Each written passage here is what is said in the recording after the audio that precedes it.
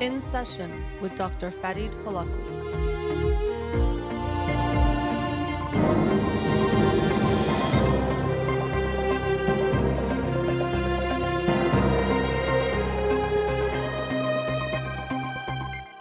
Good afternoon. Welcome to In Session. I'm your host, Dr. Farid Holakwi, and I'll be with you for the next 2 hours here on Radio Hamra. Studio number to call in, 310-441-0555. I'm a licensed clinical psychologist, so you can call with any questions related to clinical psychology, including any emotional or psychological issues, parenting issues, and relationship issues as well. You can also follow me on Twitter or Instagram, or like my page on Facebook to get updates on the show or suggest topics or books for the program. And the shows are uploaded at the end of each week to my SoundCloud page and podcast on iTunes. Again, our studio number 310-441-0555. Before I get into the books, I wanted to thank my guest from Monday night. On Monday night's show, I had a therapist visiting from the Vancouver area who was talking about the psychology of decision making. So big thanks to Mariam Gholami, who joined me Monday night, and we talked about some things about what it means to make a good decision, including how it relates to your identity, your values, and who you are, and also touched a bit upon how to talk to your kids or help them become better decision makers.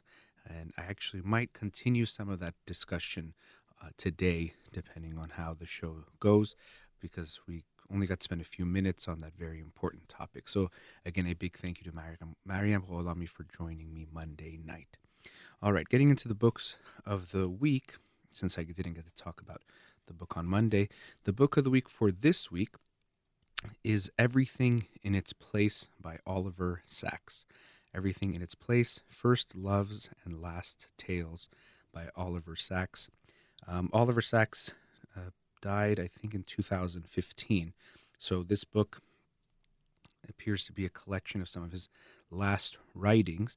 And so I'm a little bit skeptical anytime a book is released or music is released or something is released posthumously after someone has died, because you don't know if that individual themselves wanted the work to be released in that way.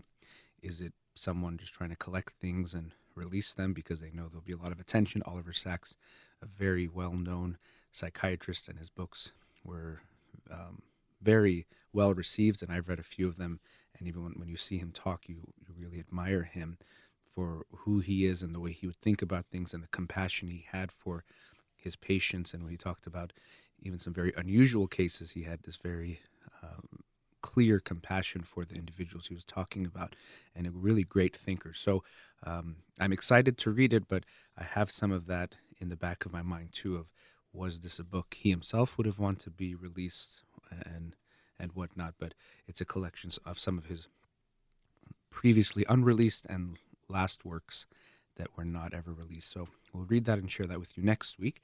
The book of the week from last week that I'll talk about tonight or today is Life Finds a Way by Andreas Wagner. Life Finds a Way, What Evolution Teaches Us About Creativity. And this was a very fascinating book. I really enjoyed it and highly recommend anyone to read it. Creativity is a psychologically related topic, but a lot of this book dealt with evolutionary biology, but then he tied it into creativity. And it was quite fascinating for me to read this book, and I very much agreed with a lot of what he was saying. Although the first parts of the book where it was about evolutionary biology, I agreed with him after I read it, but it was some new to me about how evolution works and some thinking in evolution that I hadn't ever heard of before myself, which I'll touch on before I get into the more psychologically related side. But so as the title says, Life Finds a Way, and it's looking at how what evolution teaches us about creativity. What we see in life or anything that exists is somehow a solution to a problem. Any animal that has survived had to come up with different mechanisms and adaptations to survive.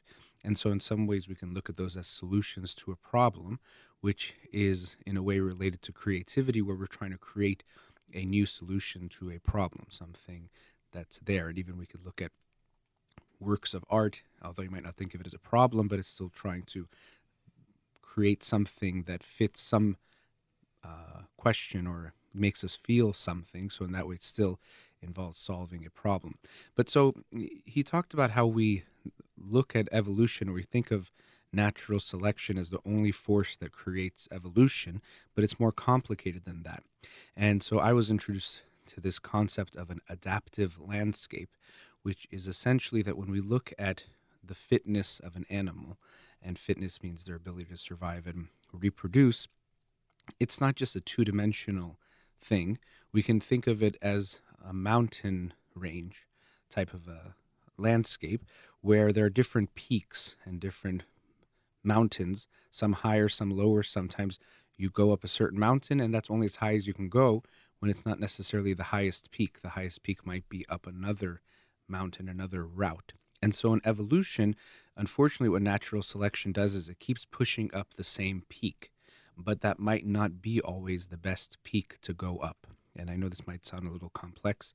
It is a little bit complex, and even after reading it, some of the diagrams help, but it's a little bit complicated. But it's essentially that the best solution isn't always just built on improving on what you're already doing or what has already worked. But because natural selection keeps going up the same way, it can't take a step downward because only the fittest survive. If it only were left to natural selection alone, there would be no way for evolution to explore these other peaks, to actually see if there's other ways to reach a higher level of fitness to survive in that way. And so it isn't just natural selection that is essential for evolution. We also see other factors, things like genetic mutations and genetic drift, which can add to the diversity of things, which means that you can explore other ways of doing things. And also through the process of sex, meaning that the combination or recombination of genetic material, this also allows for the exploration of new avenues for diversity to come about, which then could potentially lead to other breakthroughs or the ability to explore other ranges in this landscape. So essentially, the first half of the book, or maybe even more, was explaining how evolution works in this way, that it's not just about natural selection using what already works and building on that, which is a lot of what we think of when we think of even new ideas, like, okay, what do we already know? Keep working with those and make them better. But that we need mutations, we need genetic drift, we need recombination to create better things, to explore other things. And so this he then compares to creativity, in that when we're trying to find the best solution to a problem, we need to have the space to do some of these things. We have to have the space, for example, to explore different ideas, some of which might not be good. Many of them won't be good. And so he talks about the tolerance failure as being such an important thing to have individually, but then he extends it to society at large, or schools even, and cultures, that we want to have the tolerance for failure, because oftentimes what will lead to a better solution is we have to explore some bad solutions first, or we have to have the space to try a variety of different things. Often the best solution or new solutions won't come about by just doing the same things and refining them. Sometimes we need something totally different. We have to jump to a different landscape or different part of the landscape to find something better. And so related to this, he also talks about the importance of play. And we sometimes think of play as something wasteful or something that kids do, but we see that play is very important in creativity, even in adults. That play is a time to explore ideas, to try out new things. And even in the process of play, ideas can come to us that then can turn into something better. So he had a chunk of a chapter that was devoted to the importance of play, and that we shouldn't lose that playfulness even when we're trying to create as adults solutions that we think of as very grown up. Also, diversity is so important. So going back to that idea of genetic diversity, we want to be able to explore new combinations of things. Diversity in ideas is important. And so this doesn't just mean that if you are creating a team, you need to have people necessarily from different ethnic backgrounds. That can help. Or you need to have men and women, that can help as well, but also people that come from different viewpoints, different disciplines. And he says how this is one negative thing that we're seeing in some college universities, for example, where there are different departments and the different departments work independent of each other, where there isn't this cross exchange of different ideas, where people are not collaborating together. And he himself um, is part of the Santa Fe Institute, something that he mentioned, which is somewhere that people from different fields, from literature to science to the different types of arts to mathematics, whatever it might be, come together and exchange ideas. And we often see that this recombination, which is similar to the recombination we see in sexual reproduction in the animal kingdom or in our evolution and our genetics, can contribute to more creativity, or even that individuals who have lived in different countries can be more creative. He didn't mention bilingual. I didn't remember him mentioning the advantages of being bilingual, but I've also read research that has found that people who are bilingual can be more creative because the knowing or the knowledge of the two languages creates thinking of things in different perspectives, because language can represent things in different ways, and this makes us think of things in different ways. Even for someone like myself, there are some idioms in Farsi that can be so funny when you translate them to English because there's a lot lost in the translation, but it helps you think of things in different ways or recognize different perspectives.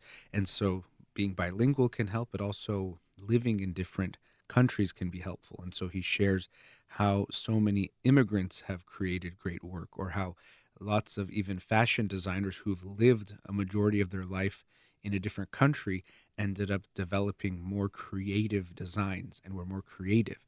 So we see the value of getting things from different cultures or experiencing different things, and that really creativity a lot of times isn't necessarily coming up with something completely new, but coming up with combinations of things and ideas and concepts that already exist in a new way, a way that wasn't done before. Rarely is it something completely new that's developed, but it's the combination. So living in a different country might actually be beneficial to your creativity. So if you've lived some years in Uruguay or some other country and then you move to the United States, this might actually help you be more creative than someone who's lived their whole life in the same country. And as I say that, I recognize that I've lived my whole life in Southern California, so maybe if I live or had lived already somewhere else for a few years, it would make me a more creative individual. But so there is a lot in the end of the book talking about how we can create better cultures, or even as parents, how to cultivate creativity. And a lot of it has to do also with autonomy and giving people freedom. We have to have the freedom to explore different ideas and concepts. Or even a lot of great scientists have actually themselves done something in the arts, and we see that that can contribute. So they played violin or some musical instrument or performed in some way, and that artistic side also contributed to their scientific contributions. So sometimes we think of things as unrelated, and so if you want to get good at math, you should just study math, and if you want to get good at chemistry, you should only study chemistry. But we see that this is actually very limiting, and what's better is to actually study different disciplines, try different things, get involved in some kind of artistic expression, and see how that actually will contribute to whatever it is you want to do in ways that you might not have imagined. So it's not that you say, I'm going to go take a pottery class because that's going to make me come up with a new theory of chemistry, but it's actually that you're not going to be aware of how the recombination takes place, but you want to give yourself the space to explore a variety of things.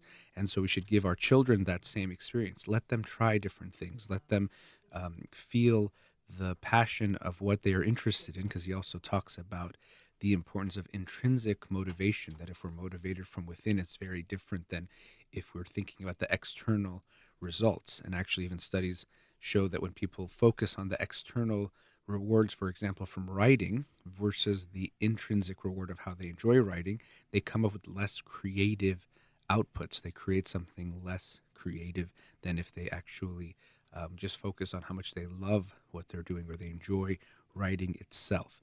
So he does a great job of creating this argument for how evolution works in different ways, which aren't just about finding the best thing and making it better, but that we need to have diversity of things, we need to recombine things, and then showing how this can relate to things like play in human beings and diversity, tolerance, failure, and autonomy for individuals that can be hallmarks, as he puts it, of creative societies. And so he starts from almost the minute of DNA and how that works, and we can see creativity in that way, but also then bringing it out to the bigger picture of how we can be more creative individuals, as parents for our children, for universities and schools, and then also society at large. So it was a great, really interesting book that I really enjoyed reading, and it had a lot of good ideas about how we can try to create more creativity within ourselves, and how we have to be more willing to accept failure in our lives and accept failure in general, giving people that chance, and then also learn from each other and realize we can always be learning from whoever it is or whatever it is that we're interacting with. There can be lessons there that can help us become more creative in general. So, highly, I highly enjoyed this book and really recommend it to anyone who wants to read a book that talks about evolution, but also talks about creativity and how you can make yourself more creative. That was Life Finds a Way by Andreas Wagner, What Evolution Teaches Us About Creativity. All right, we've reached our first commercial break. Studio number 310. Back. Let's go to a caller. Radio Hamra, you're on the air. Hello? Yes, hi. You're on the air. Thanks for calling. Yes, hi. Thank you for speaking with me. I had a question about my son and the situation I just wanted to kind of explain to you. So my husband and I had our son. He's 21 months now. We also have a 4-month-old daughter. And we had both of our kids while we were in residency training. And we just finished residency like a month ago. Congratulations! I don't know how you did that with the little one and then pregnant with the other one. That's quite remarkable. That's wonderful. I know. Somehow we managed. Yeah, but great. So the way we kind of did it was basically we had a live-in nanny that lived with us and took care of our son. This nanny was Georgian. She spoke primarily Russian. My husband's from Russia, and I'm Iranian. Okay. So we speak Farsi, English, and Russian in the house, just like as a background.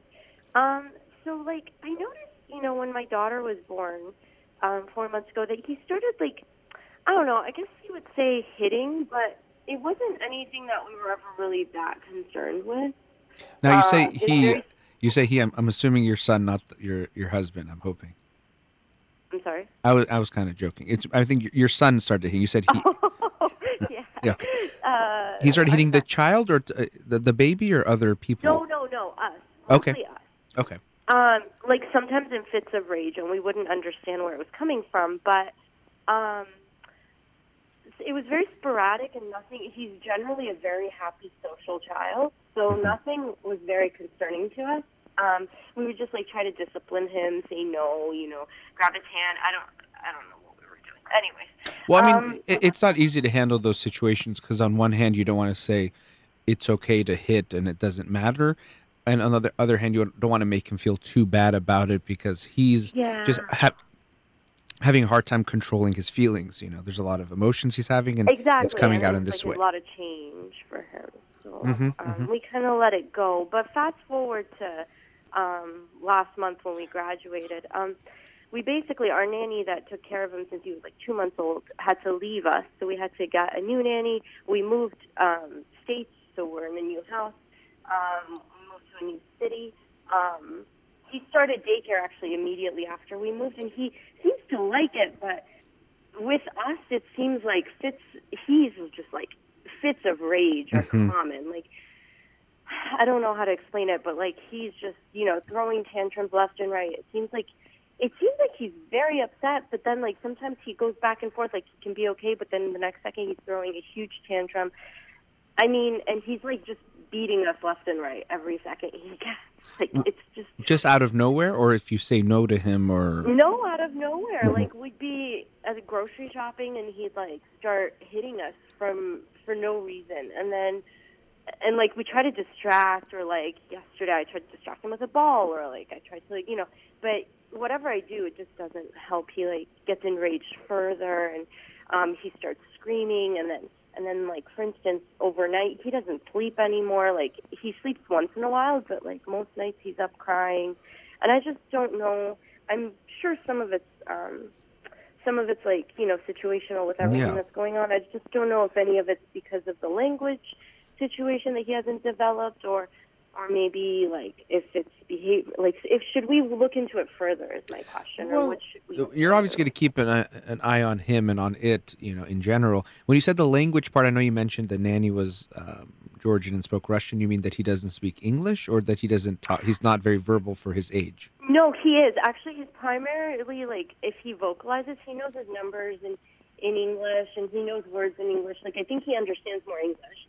He communicates, sometimes you can say Farsi words, and he understands. Mm-hmm. Okay. The least amount of it's Russian, I think, because the nanny's Russian wasn't very good, I think. Okay. But, Well, so language doesn't seem. I mean, and he's 21 months, so he's not going to be so verbal anyway. He's going to use maybe 2-3 word phrases at the most. oh, so we're okay that he might be a little delayed, Okay. but I don't know how much of that is playing into everything. Yeah, I wouldn't make that too. From what you're saying, it seems like he's doing all right.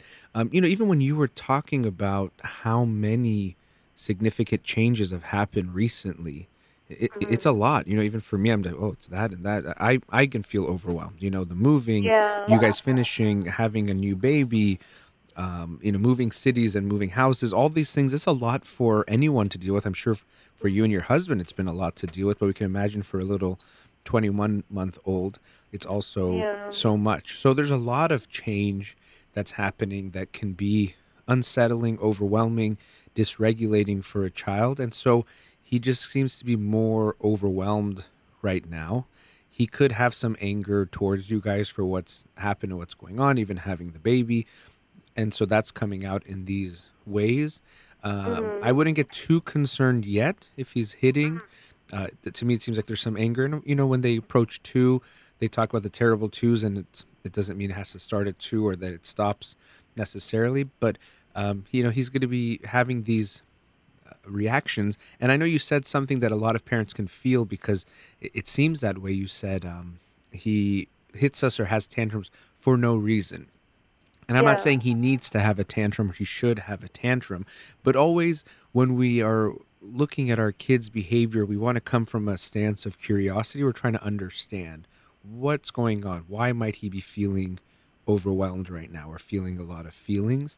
And the reason why that's important is, one, to have that to try to understand him better, which will help you guys. But also, so as he gets older, he gets that sense from you guys that you're not judging him for what he's doing, but always trying to understand him. That, okay, Right. he's tantrum. As you said, he's not also sleeping well. So you're going to get more emotionally dysregulated when you don't sleep well. Even as an adult, we're more restless and snap That's more true. easily. So, all these factors combined would make me think, could there be something more going on? Of course, but I could understand him having a tough time dealing with everything that's going on, and he's expressing it in this way. And then what's also important related to that is that we don't make him feel bad about that, which is what I was saying about the how to respond to the tantrums and to the hitting. Mhm. Of course, you can let him know we don't like that, or don't hit, or gently grab his hand maybe, but we don't want to, use the word punish, and I didn't know exactly what that meant. We want to make sure we don't make him feel too bad, because he's just Timeouts. okay. We try to do timeouts. At but, his like, age, he's we not usually gonna. put him in a- Yeah, general timeouts. Well, here's the thing. Timeouts, became very popular not that long ago. I mean, a few decades ago. And really, what timeouts are supposed to be used for is not as a punishment, but actually as a way of helping children learn to self-regulate. But most parents use it as punishment. Oh, you're being bad. Go to your room. Timeout. But Well, my husband has been trying really hard to, like, communicate with him, so and try to, like, improve what our situation. So he'll actually take him to his bed is like a safe spot, in my opinion. So he takes him to his room and, like, tries to talk to him about it. It's not like we leave him there to, like, Okay. have fits of rage, but he talks to him like, "Why are you doing this? Are you okay? What's wrong?" Yeah. Obviously, he doesn't respond, but, like, I yeah, don't know. and that's why I would be, even that why question. We do want to try to understand the why, but we have to get that he doesn't even know what's happening. First of all, No, he's not I going to be able know, to verbalize it he anyway. does. So, we don't want to put that pressure on him or go to that place with him that he needs to explain himself. It seems like we know what's kind of going on. He's overwhelmed. His feelings are too big Right. for him to handle, and so it's coming out in this way. And so that's good that if he goes with him to help calm him down and show him it's okay, he's going to get calm. You can start talking about, oh, it seems like you're very angry, and start to label his feelings. That can be helpful as he gets older to understand these things, that these are feelings. It's okay. But you really want to make sure you make him feel okay about what's I going see. on, because he's under a lot of pressure and stress, just like you guys of course have been. But we can imagine for Yeah. a little less, boy who's less than 2 years old, that's a lot to deal with. So I'd be Yeah, very yeah. aware of how you respond to him.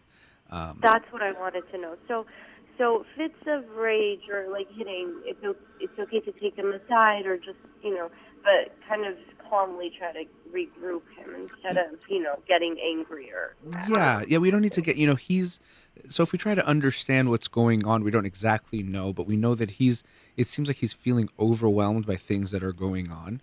And in Yeah. his little body and brain, it's too much to handle all this feeling and emotion, and it comes out in these Yeah. ways. He can't verbalize it, he can't control a lot of the situation, he can't even really communicate to you guys what he really wants, if he even knew what he wanted. So we're trying to help him learn that we're going to be there for him. His feelings are okay. We love him. Even if he's upset, we still love him. And we're going to help him start to learn how to get a better handle of his feelings for himself. Not because he shouldn't feel anything, but that it doesn't feel good for him to have a tantrum either. And so we're working with him. A book I would recommend, that it's not related to this specifically, but I think it's a good book, and it's written by, I believe she was a pediatrician. I read this a while ago. The Developmental Science of Early Childhood by Claudia M. Gold. You might find that. I just think it's a good book on Okay. has parenting. It's not, and it's less technique based, to be honest. So a lot of times I know parents want to know, okay, should I sleep train my kids, and if so, how to do that. It doesn't get into that as much, but more of a broader perspective on how to approach certain things with your kids. But when I'm hearing what your kid is going through, it's a lot, and I know, and this is another thing you're probably going to experience as well. He's the older one. And Yeah. sometimes parents, it's so hard to lose track on that. Even when a kid is the older one and we sometimes have these expectations on them, they're usually unreasonable because he's the older one, but he's 21 months old. He's a baby, Yeah, I So know. we can, That's even true. as they get older and he's, let's say, close to 3 and the baby is 1, you're going to expect him to sometimes, you might expect him to be like a 5-year-old, a 10-year-old. Like, you shouldn't be causing trouble. Your 1-year-old sister might, but you should be easier than this. So be mindful of that too as they get older, because they are so close in age that Yeah, sometimes, the older one is actually themselves so little, and we don't want to ever lose sight of them being a baby and a of child course. too. That makes a lot of sense. Yeah. What do you recommend as far as how to approach like tantrums? I have no idea if I should ignore them, or because sometimes when I try to console, it actually makes it worse. Yeah. And B, it's the nighttime freakouts that I don't know how to approach. Well, Your dad had told me to not let him in our bed, and we tried that, but Yeah. other than that, nothing else has Sure. helped. And I know that's easier said than done, the not letting him in your bed. And we do want to, it's the classic things to go back with the child and stay with them till they fall asleep in their own bed. So they get what they want at some level. Of course, they prefer the comfort of being in the bed with you, but they get the comfort and they are with you until they fall back asleep. And then you go back to your own bed, which is tough because I know we're saying this right now when it's, I don't know where it is, what time it is where you are, but it's like around noon. But when it's 3 a.m. and they come to your room and you're so tired, you don't always have the energy to go back to their room and help them fall asleep and then go back, and you say, okay, just come to bed and let's call The it a night. problem is when we go to his room, it doesn't actually help. He actually ends up staying awake, which I don't know exactly what to do about that either. Okay, I don't know. that is tough. I mean, he is very young. He's 21 months, so it's not easy for him. Yeah. And he might be waking up, and we don't know if he had a dream or what he's going through. So we want to try that as much as we can. Okay. The tantrums in general, it's not something we don't want to. We want to ignore it in the extent that we don't want to reinforce the behavior. And Right. when we console them, even if you do want to console him, it should be less about making him calm, but showing him you understand how he feels, or that he's feeling something. Because a lot of times when parents are consoling, it's more about, you need to calm down now, or this is annoying or too much, rather than it seems like you're going through a hard time. And so we want to have more of that second perspective of, this seems very difficult. You're going through a lot. I'm here with you if you need time to calm down, or if you just need time to let it out, you can let it out. but I'm still here. And what in the book she mentions is too that I mentioned to you about how unfortunately what a lot of times parents do is that when kids act this way, that's when we tell them, "Ugh, like you're being so annoying," and it's telling them that when you're needing me the most, I'm going away from you, because that's when he needs you the most. Now he might not respond well to you consoling him. It's not clear. There's no, magic pill or magic recipe of how to handle a tantrum in a way that's going to make it go away. Sometimes it's just going to have to be uncomfortable for a while. He's just going to, even in public, sometimes obviously it happens and you might feel even worse, but even at home. And we might have to just accept that he's going to be upset.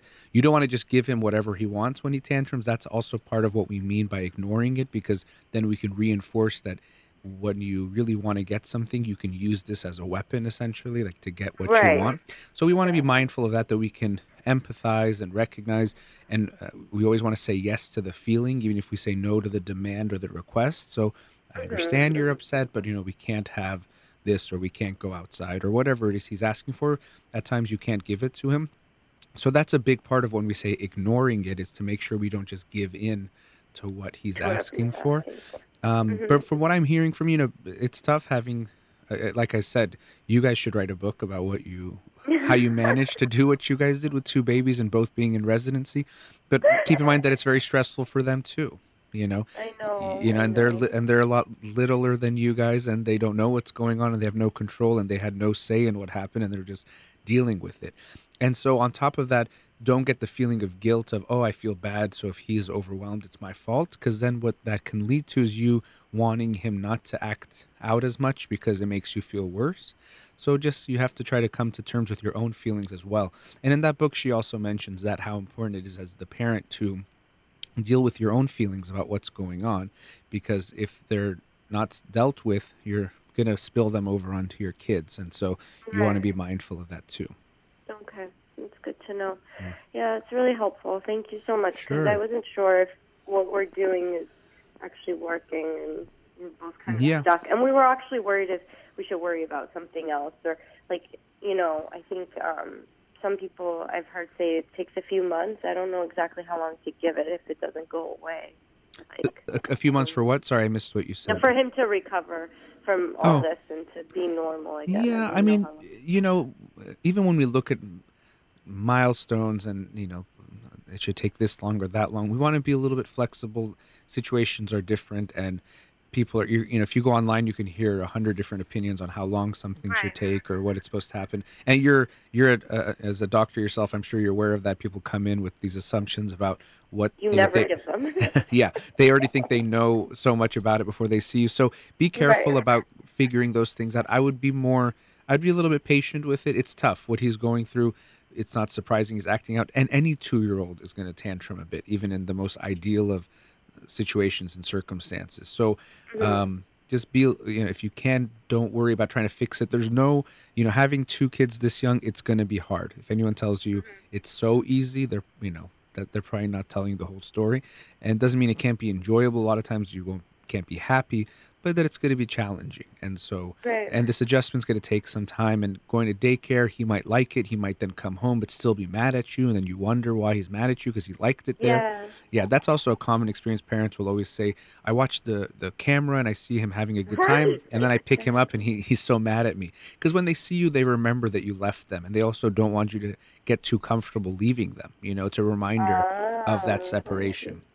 So I hear that all the time. Even as they get older, kids will say things like, as they're more verbal, the parents say, did you have a good time? Like, no, I just cried the whole time.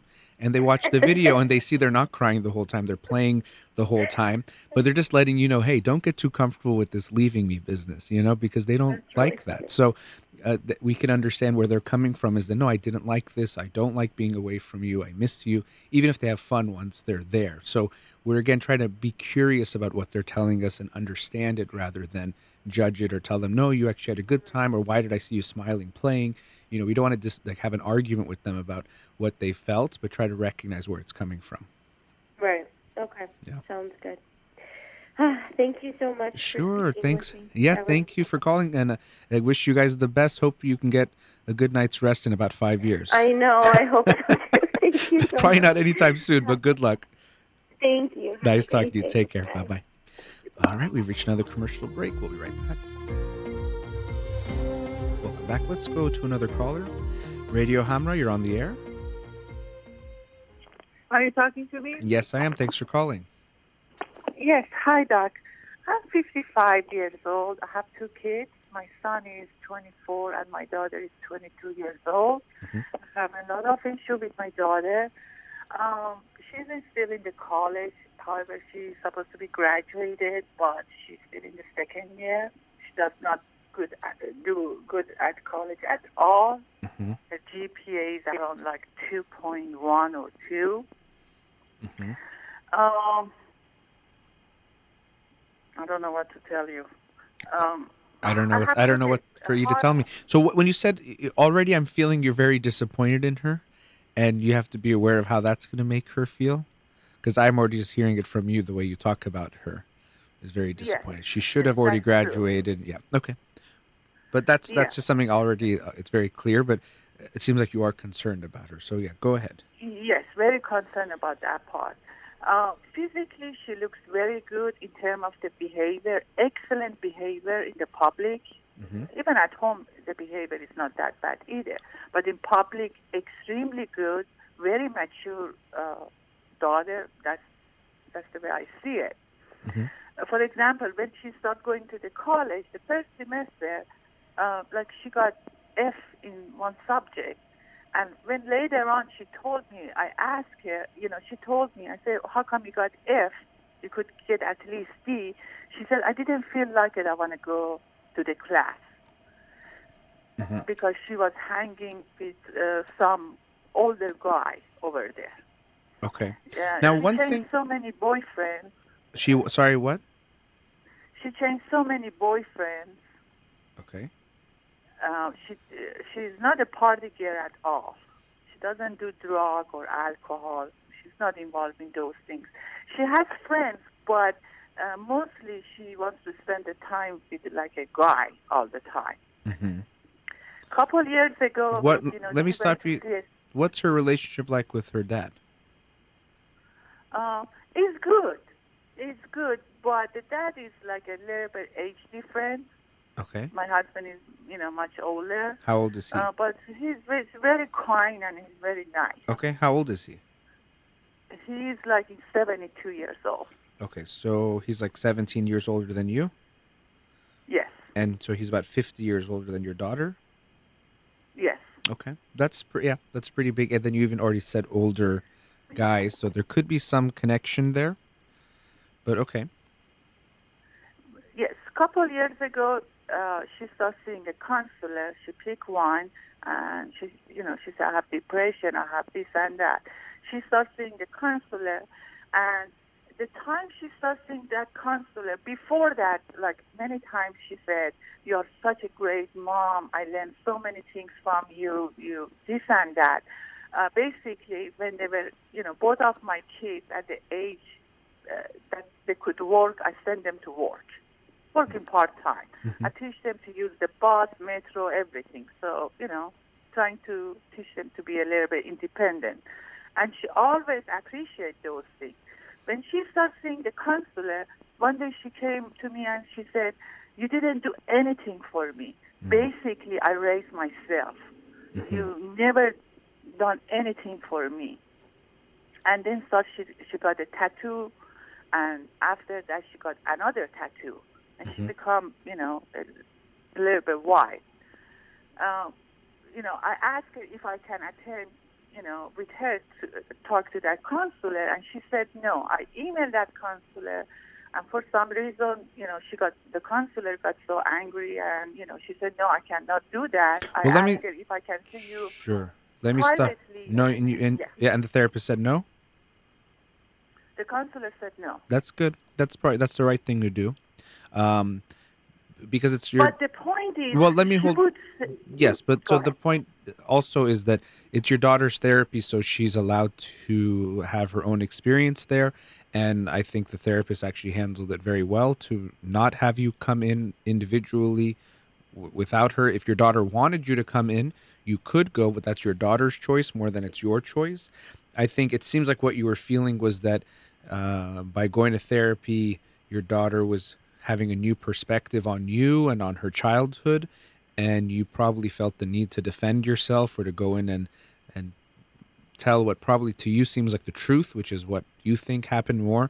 And maybe you felt like the therapist was, you didn't use this word, but I've heard it from other parents before, like brainwashing your daughter into thinking you were a bad mom or something like that, which I can see how that was. Probably, yeah. Yeah. So I can see that was hard for you, that to all of a sudden hear your daughter go from telling you you were such a great mom, you were the best mom, to you did nothing for me.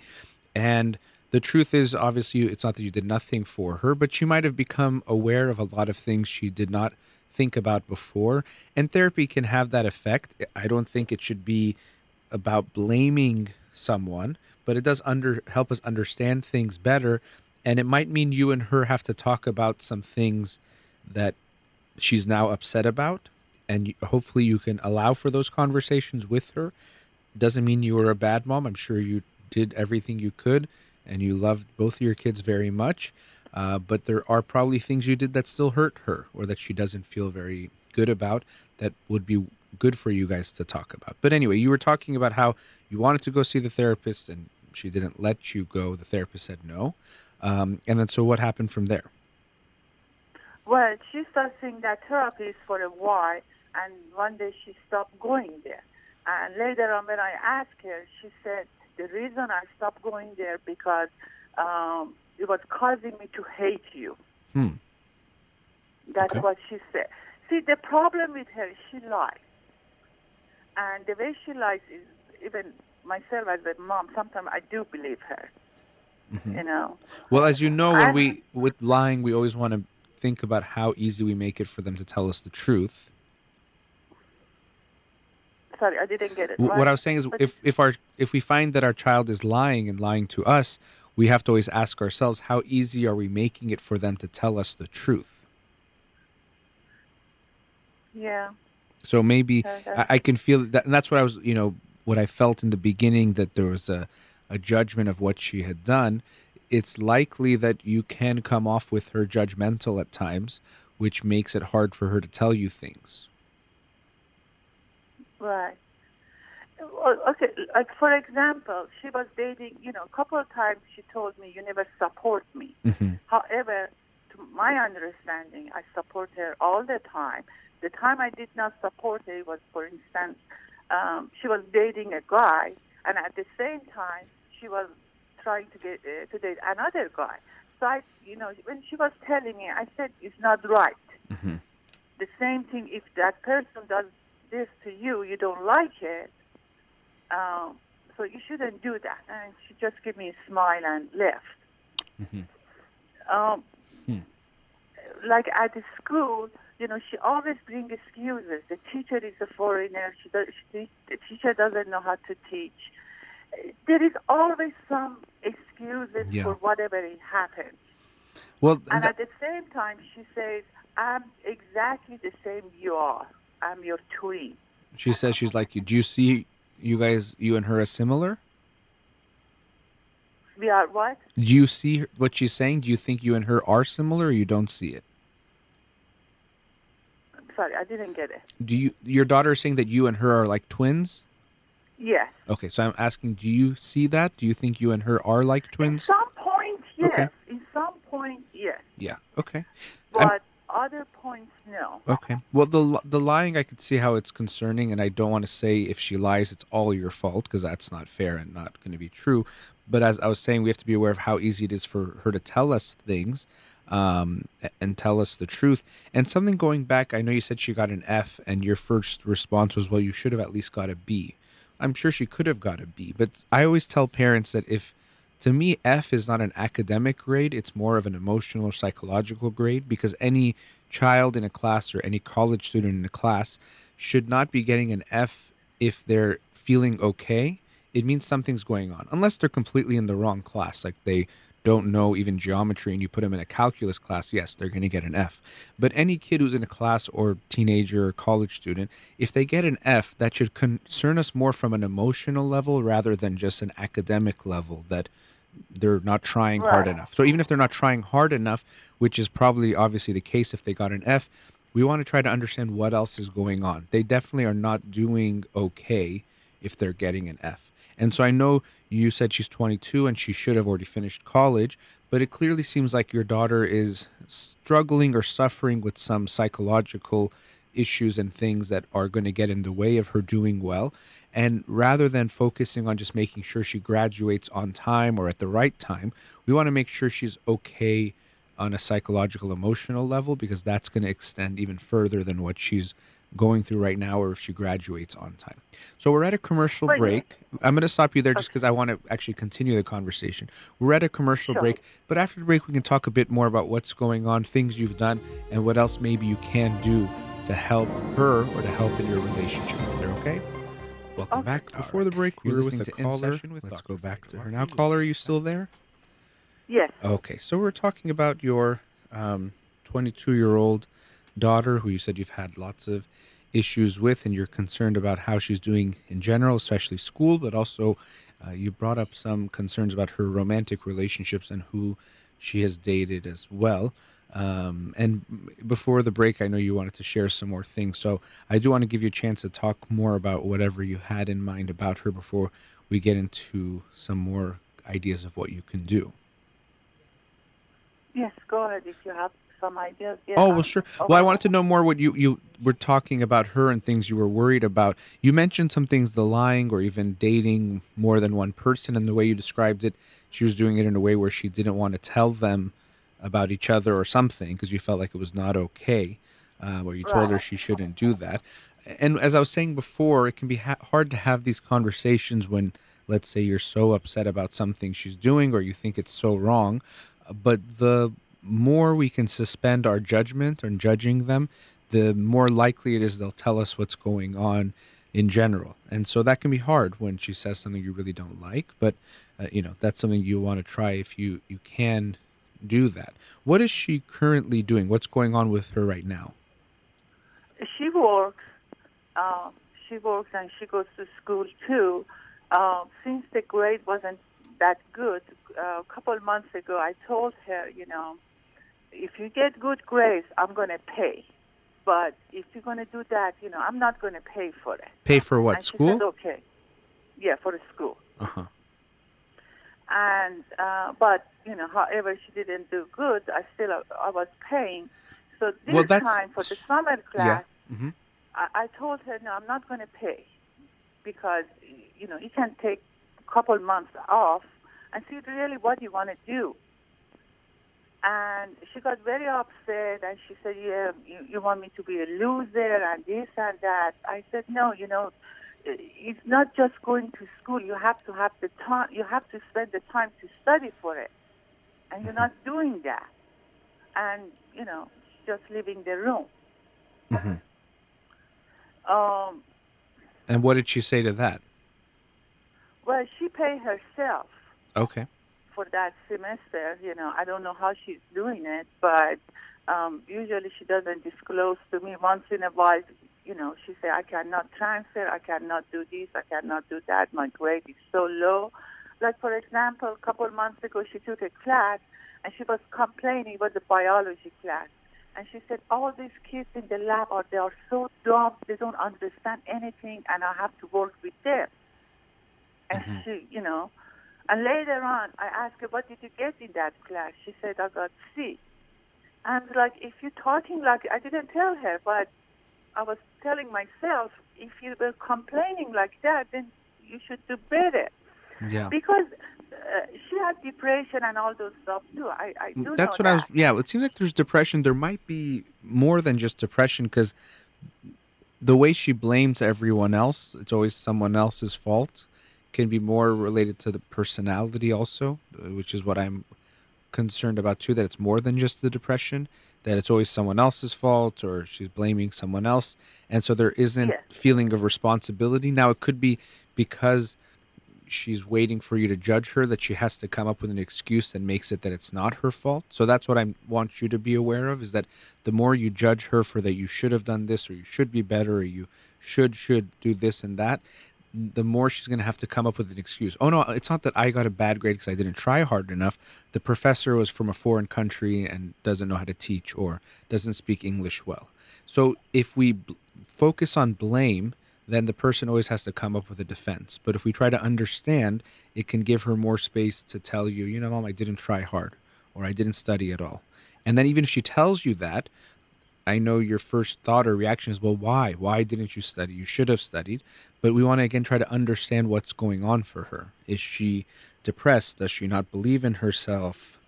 Whatever else is going on, we want to give her that space to tell you. But the more you judge her, the less she'll tell you about what's going on, and the less you can actually help her or support her in whatever she's going through.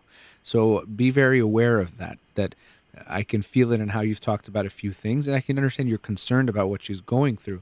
But the more it comes off as judgment, the less she's going to tell you. Right. She was seeing a psychiatrist too. She was on the medication too.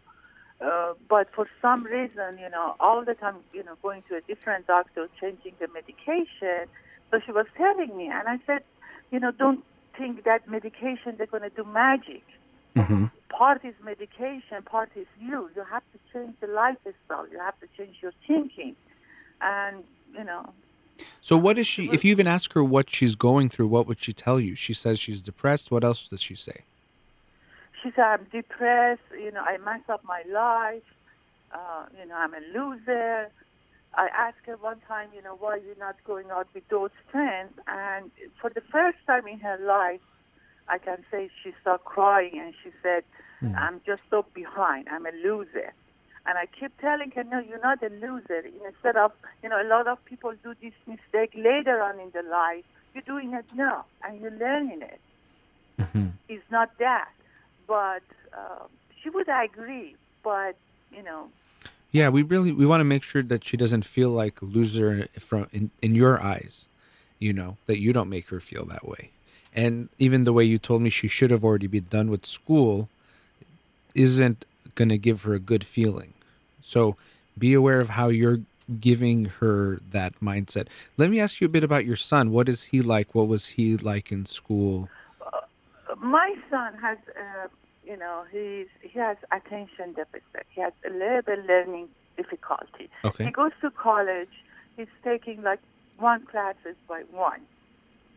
Uh-huh. He doesn't go full time because of the attention.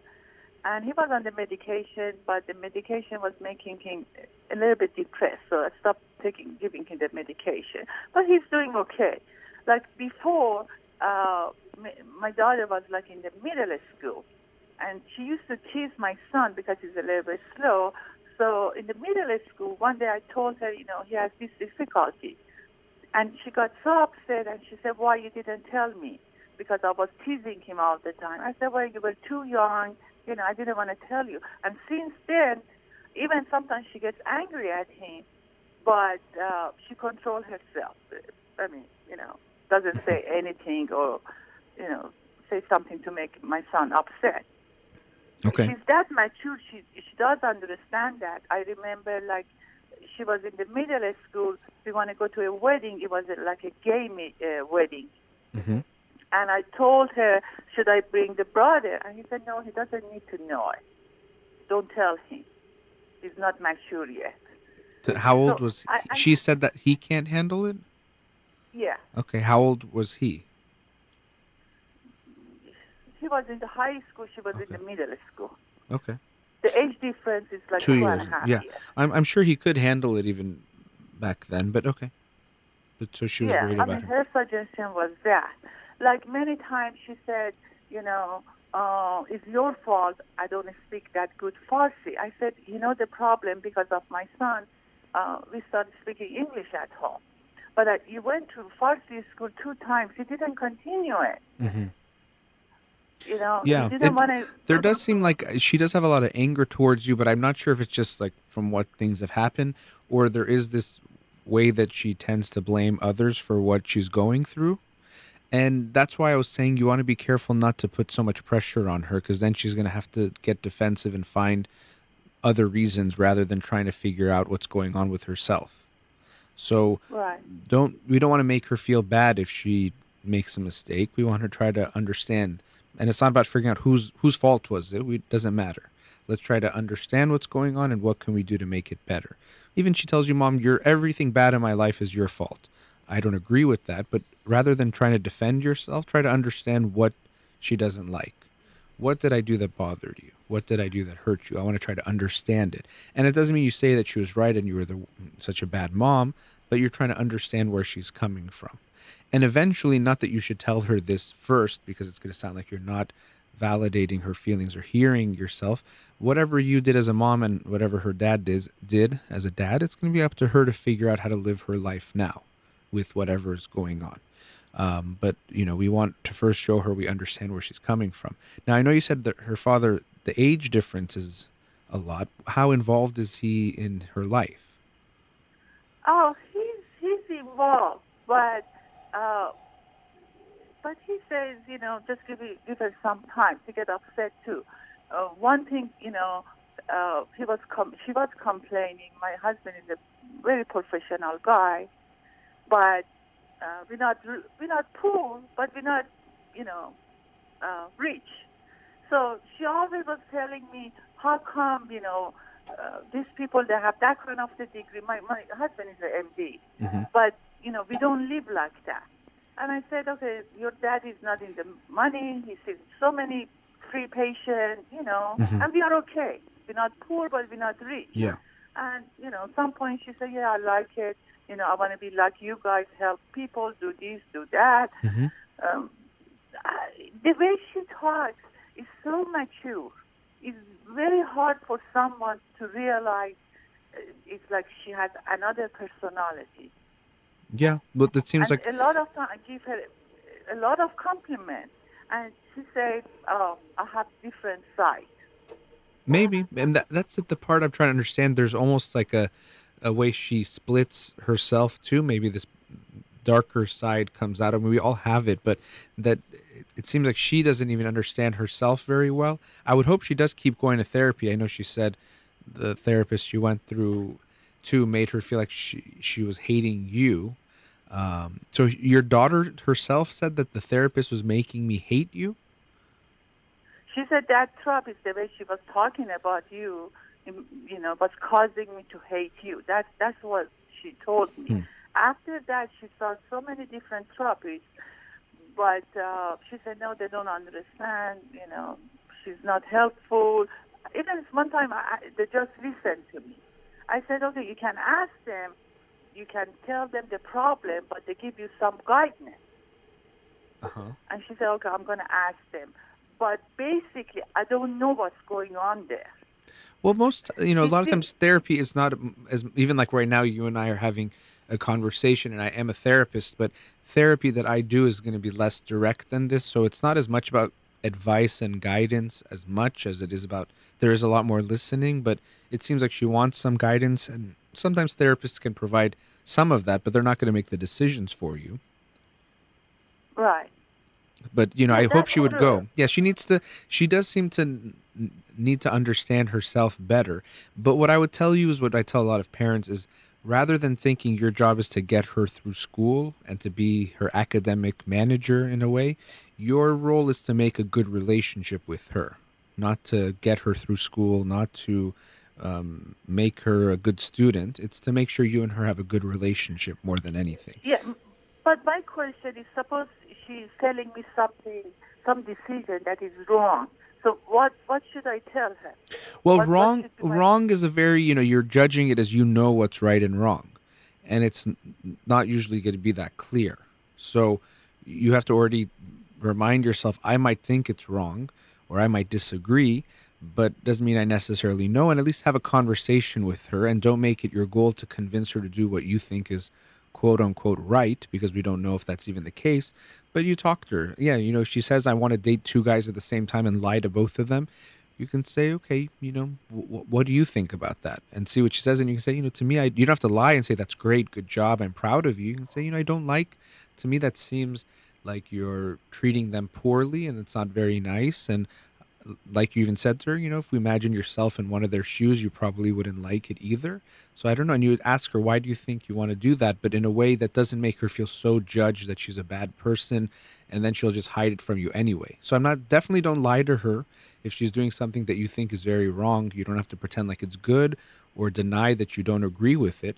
you can let her know that, but just be mindful of how you tell her can affect whether or not she'll feel judged and then get defensive or hide it from you, or maybe she'll actually have a conversation with you, you know? So other than the dating, you said like two people at the same time, which if you're open about it, it's not necessarily a bad thing. If you're lying, of course, that would make it not okay. But what other things do you think of when you say if she asks me about something and she's doing something wrong? Right. Well, I'm asking you, what else is it that she does that you say is wrong that she comes and asks you about? Well, like she was stealing from me. She was stealing my jewelry, my clothes, selling them, you know. Selling them? And yeah. Okay, And so what when I happened there? asked her, when I told, well, many times I just ignore it. Many times I just I wouldn't ignore it. it. No, I wouldn't ignore those things. I know sometimes we'll talk about ignoring bad behavior, but this is behavior that has to have consequences because it's not going to go away like that. I'm not saying you have to make it just disappear by confronting her, but you have to let her know it's not okay. And something else, you eventually follow through it. You know, if you're going to make a threat like I'm not going to pay for your school, you do have to follow through. I wouldn't necessarily make that threat, but you have to stand by it. I guess you eventually did by not paying for the summer class. But the problem is with her, if she'll probably find a way to pay for it in a way, if she's stealing from you, she might find other ways that aren't very good to do the same thing. And so that's concerning. But so what happened with this stealing? What was she stealing from you? How did you find out? What happened? Well, I was noticing things getting missing, you know, and then when I realized it later on, I told her, and I said, why you did that every time, anytime you wanted something, you know, if it was reasonable, I would do it for you. And she said, no, I needed money. But she would do that, but she would see like a homeless guy in the street, and she would pay for that guy, help that guy. You know what I mean? I understand, but about her stealing from you, and what did she need money for? Buying clothes or shoes. One thing I did so that's a couple years the ago. thing is need. That's not about need. That's more want, and that's why, like I was saying, there does seem to be a personality issue here, even some elements of borderline personality that Right. you have to be aware of, because that's one of the things we see is that things that they want or they like become a feeling of need. I needed these new shoes. Well, no one needs this newest pair of shoes. If they have shoes on their feet, they might want them, they might really like them, but they don't need them. So the way that she's saying, I needed to steal money from you because I needed to get whatever clothes or shoes. She said, you know, a few times she said, it just come to my mind, and I want to do something. Like before she gets her driver license, she was taking our car at middle of the night. Driving. Yeah, there's a you know, it could be something like ADHD, but even like a bipolar, there seems to be something that's a little off in her decision making and her impulse control. So she does things that are not right, and she seems like she feels like she can't control herself from stopping herself. So there seems to be more going on than just depression. I wouldn't just say that she's depressed and that's it. It definitely seems like there's more. And if there's bipolar, well, then there would be depression along with this other side. But the impulsivity is not okay. And so you as a mother, I would not ignore what she does when it's wrong. I would confront her in a gentle way, but not ignore it. Because it's actually going to hurt her more, because in the real world, she's going to face real life consequences. And she needs to see that it's not like everyone's going to be okay with you just stealing from them and might just try to ignore it. No, they're not going to ignore it. You could even go to jail. And if it's with a friend or a boyfriend, they're going to probably be very upset and react in a very negative way. So this stealing, and you mentioned the lying before, but this deceptiveness is something concerning that I don't want you to ignore it, because that can actually hurt her rather than help her. Right. I can see she's challenging. There's a lot of challenges you have with her. And so there's no easy way. And I don't want you to think you're supposed to try to, I don't even like to think of people as needing to be fixed, but to think you have to fix her or solve all these issues, because it's very complicated. But, I wouldn't ignore what she's doing, because she needs to see the the consequences of things. And her stealing something from you, maybe you would have given her that thing for free, but the fact that she took it without asking you, that's the problem. And she has to become aware Right. of that it's not okay. Right. When she was younger, she was involved in so many activities. She didn't continue. So one day, when she was in the high school, she picked one of those activities and got very involved in it, going there, morning, noon, afternoon, every time. So then she broke her ankle and she couldn't do it. Mm-hmm. Then I realized, maybe, I give her time, she's going to pick up whatever she wants to do, Mm-hmm. So at the same time, it was like 2 years ago, I told her, do you want to live by yourself? And she said, yeah, I love to do that. Are you trying to kick me out? I said, no. I just want you to experience it that way. So I rented a room for her, and she was so happy. She was so happy to go there. She had a roommate, too. Mm-hmm. After a while, they asked her to leave. I talked to the roommate, and she said, well, she has the boyfriend there constantly. I'm losing my privacy. The boyfriend is bringing the dog over there. So when I told her, she said, no, that girl is lying. My boyfriend just came 1 or 2 times. Okay. in a week. I'm going to stop you there. We're at another commercial break, and I want us to wrap this up on the other end. But like I said, if you can't think of other things she's done that if there's other things that involve either stealing or lying, because there seems to be something here that we need to talk about a bit more. Okay, so I'm going to put you on hold. We'll talk after the break, okay? Okay, sure. All right.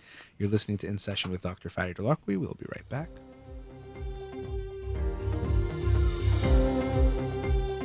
Welcome back. Let's go back to the caller we're with. Caller, are you still there? Yes. Okay, so before the break, you got more into some of the things she's done, like stealing, your daughter who's 22.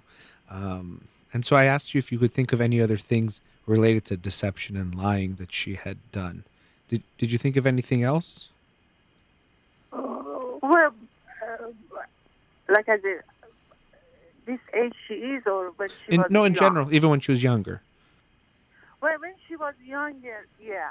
One time, I guess maybe she was first grade or something. Oh, okay. Well, that might be different, but yeah, but still you can share the story, but yes. You want to tell you? Yeah, go ahead. Mm-hmm. Yeah. When we left at the store, I noticed she's playing with something in her pocket. And I asked her, what do you have? She said, nothing. I looked at it, was earring that she took it from the store. So I got so upset. I started crying, and I said, no, we have to go and return it. And she was crying, too. And she said, no, I'm not going to do it. I said, no, we're just going to go return it. We went inside the store. I told the manager, by mistake, she put this in her pocket. Mm-hmm. And she said, oh, that's okay. Thank you for giving it back and all this stuff. Okay. Well, I think it's that good to was the face the only- consequence going back, even though she didn't want it.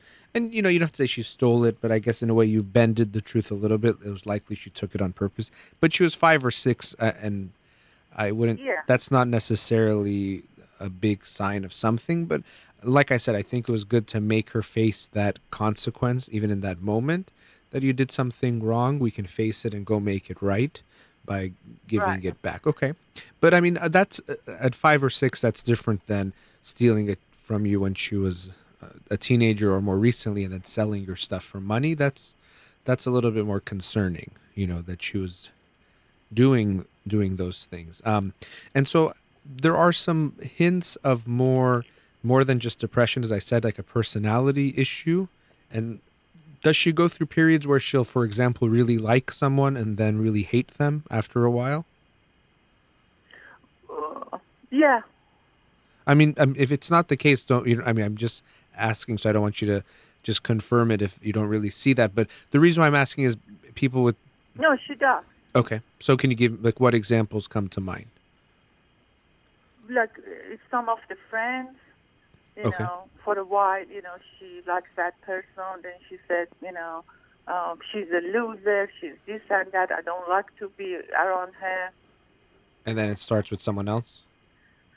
Yeah, then after a couple of months, it's still going back to that friend, talking to that friend. Yeah, she does that. Okay, that's a little bit maybe different. It could be the same thing, but what I'm talking about, individuals that have borderline personality disorder will, what we say is they'll idealize someone and they'll devalue them. So it could be a friend or it could be a romantic partner, and they'll say he's the greatest person in the world. He's the love of my life.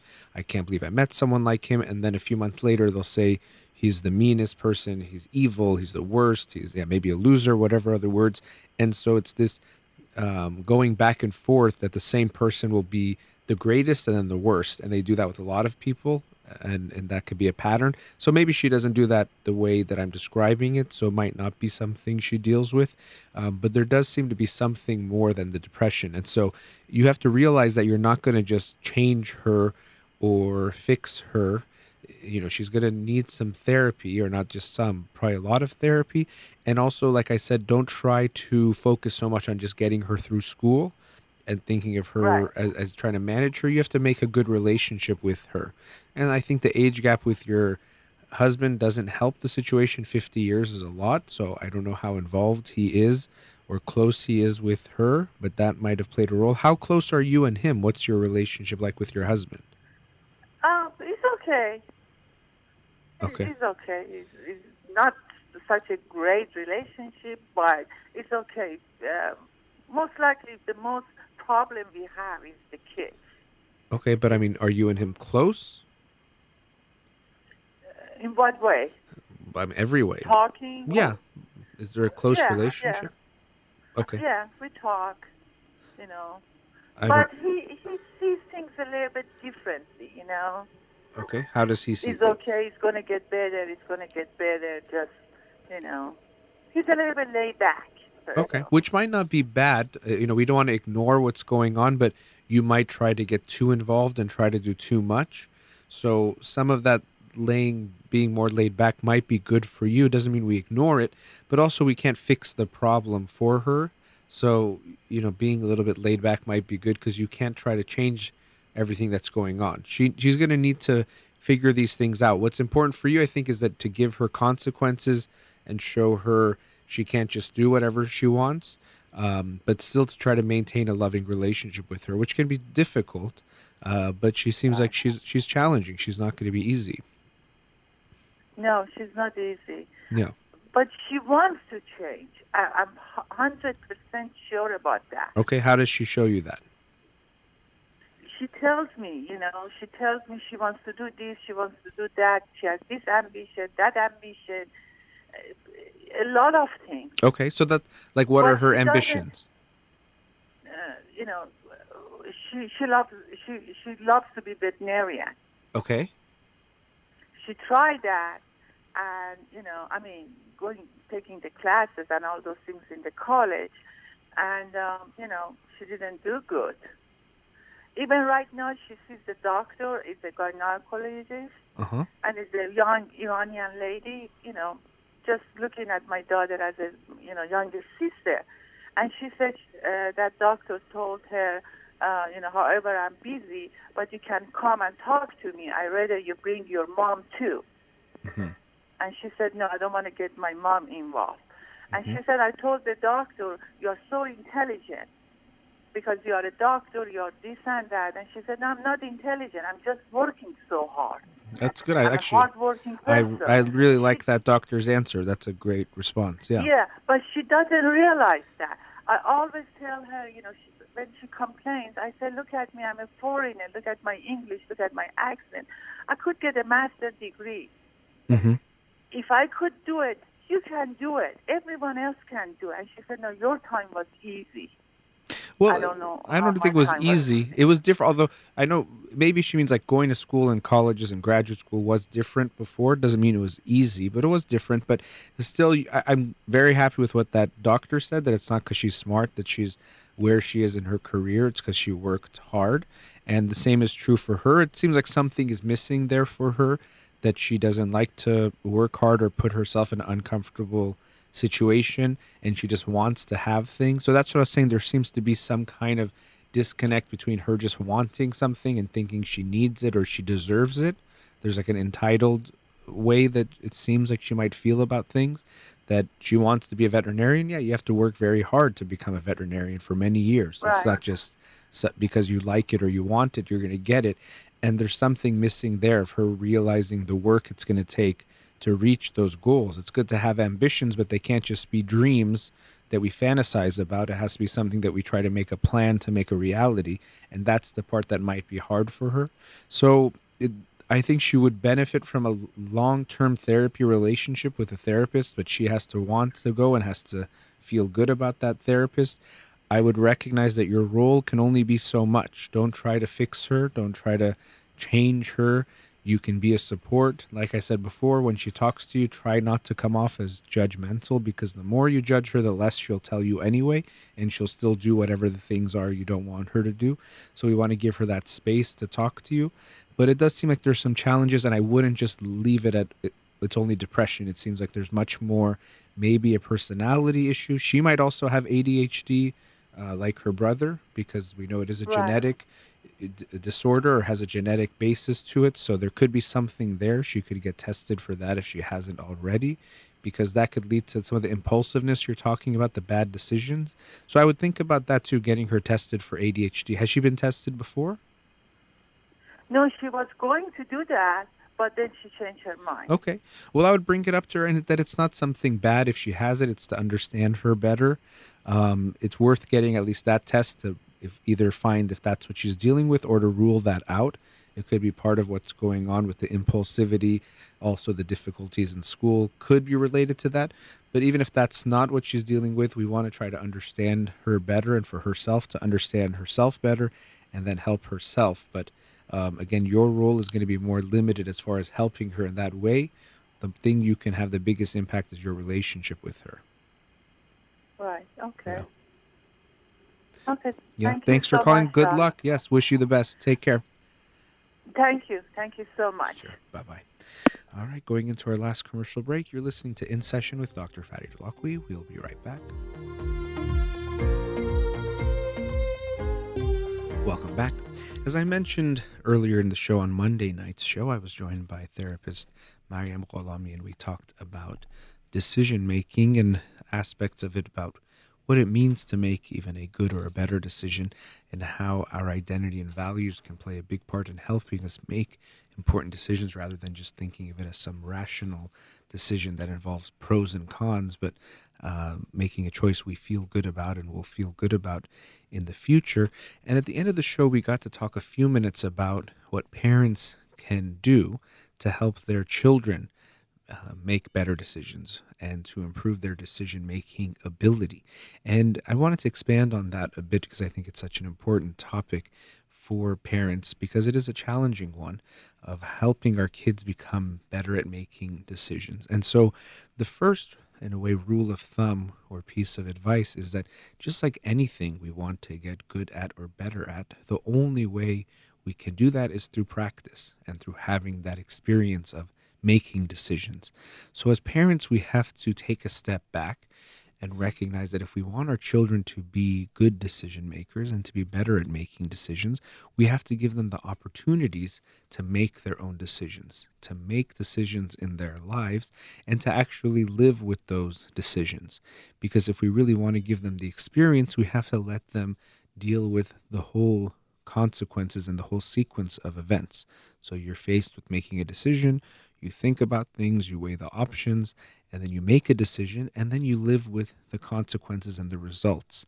Because if we don't let them do that, then they don't actually get the experience of learning from what it's like to make decisions and what they will face when they make certain types of decisions. So what some parents will do is they'll say, I let my kid make a decision, but then if there's some bad consequences, I might take those away because I don't want them to be hurt. And so this goes back to my argument against the pain prevention philosophy of parenting, which is a lot of parents, they approach parenting as something that involves only removing or reducing pain for their children. That at any moment or any option that comes up, if they can make pain less, they should always do that, or even discomfort less, they should do that. And this is where it's so important for parents to differentiate, just like it is even for ourselves, to differentiate between the pain that is damage or loss and pain that is resulting in growth.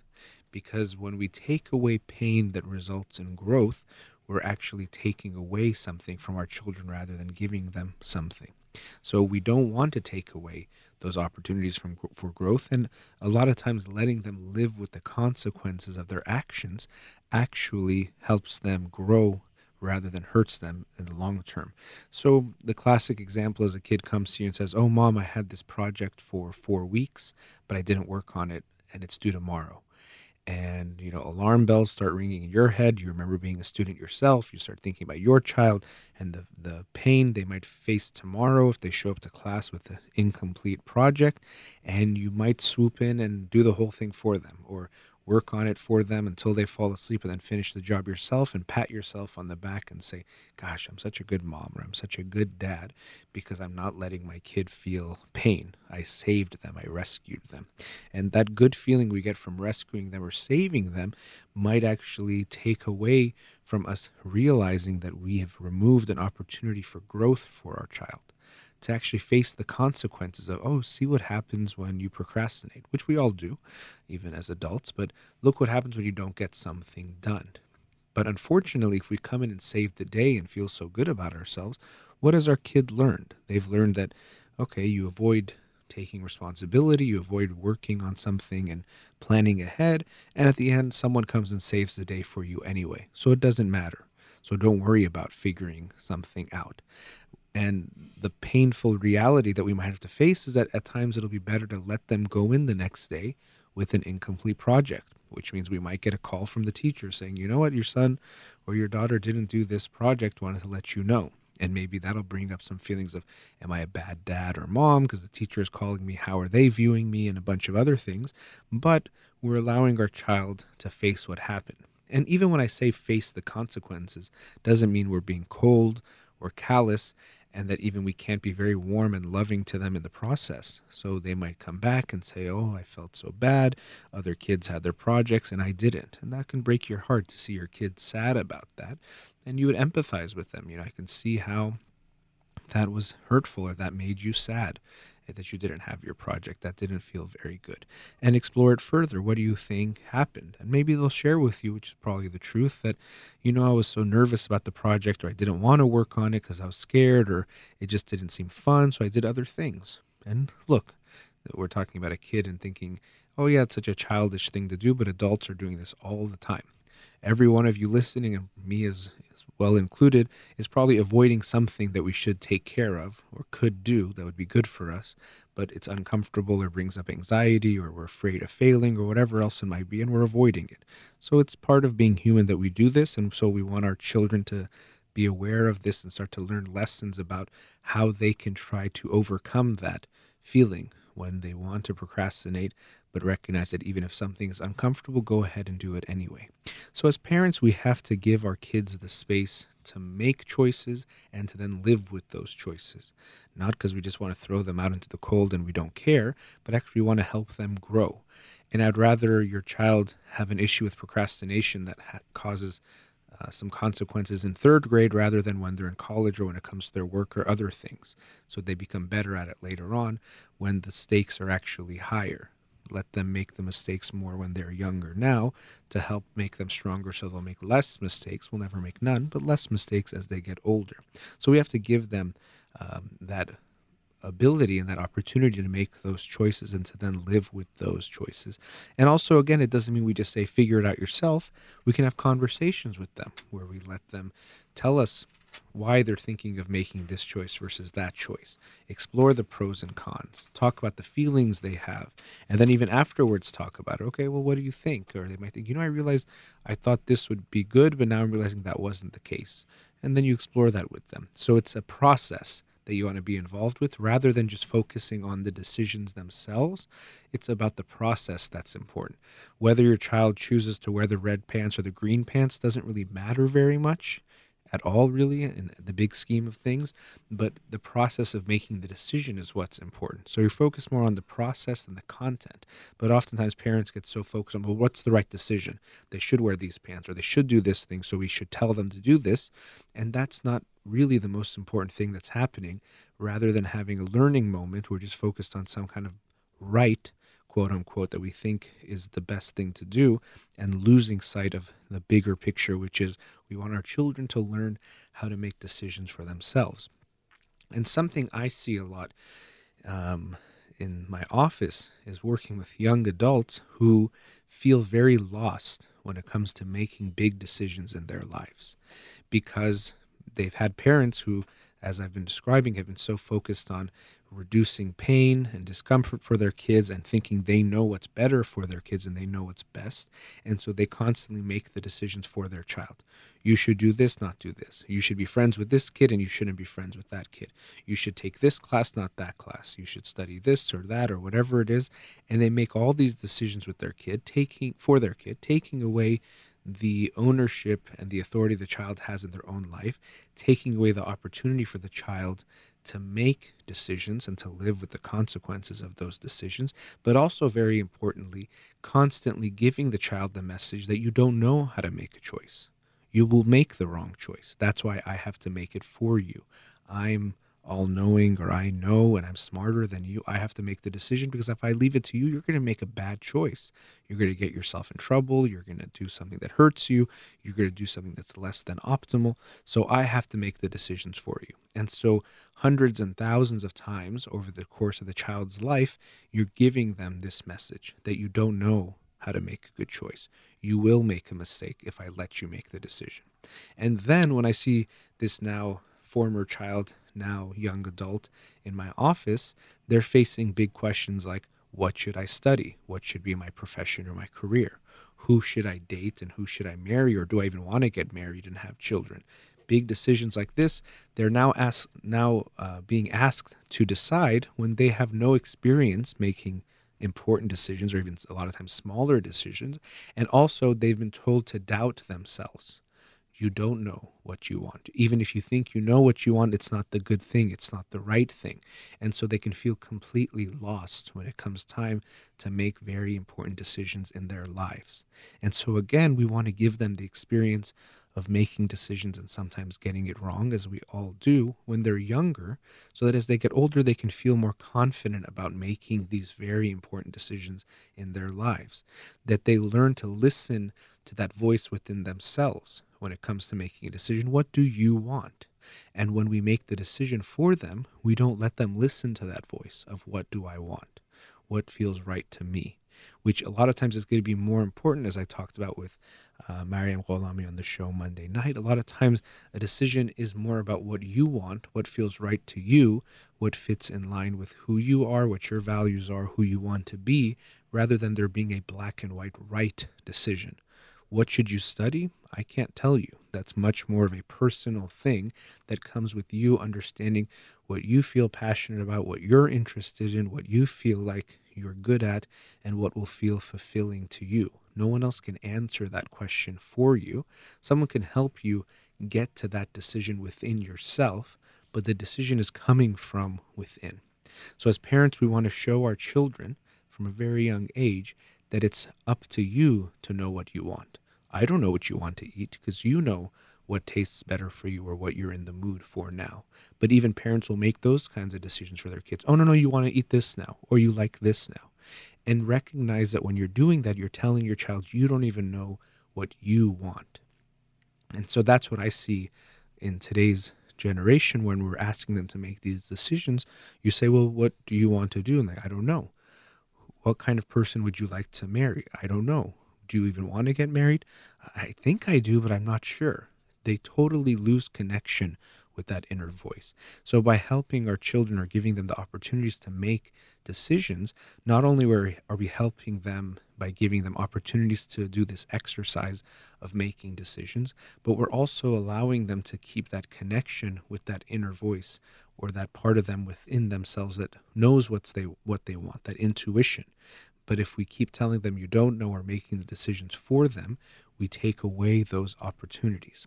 So it can be very hard for parents to allow their children to at times face consequences that might lead to more pain or discomfort in the moment, in the exercise of giving them the option of making a choice. When we know something might be easier for them, it can make sense that we want to prevent that harm.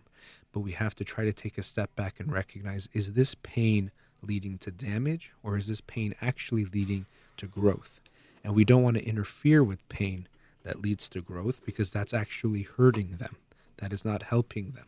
And so we have to remember what the mother bird goes through with the babies in her nest, that she loves those babies, brings them food so that they can grow and fly away from her, that they can be strong on their own.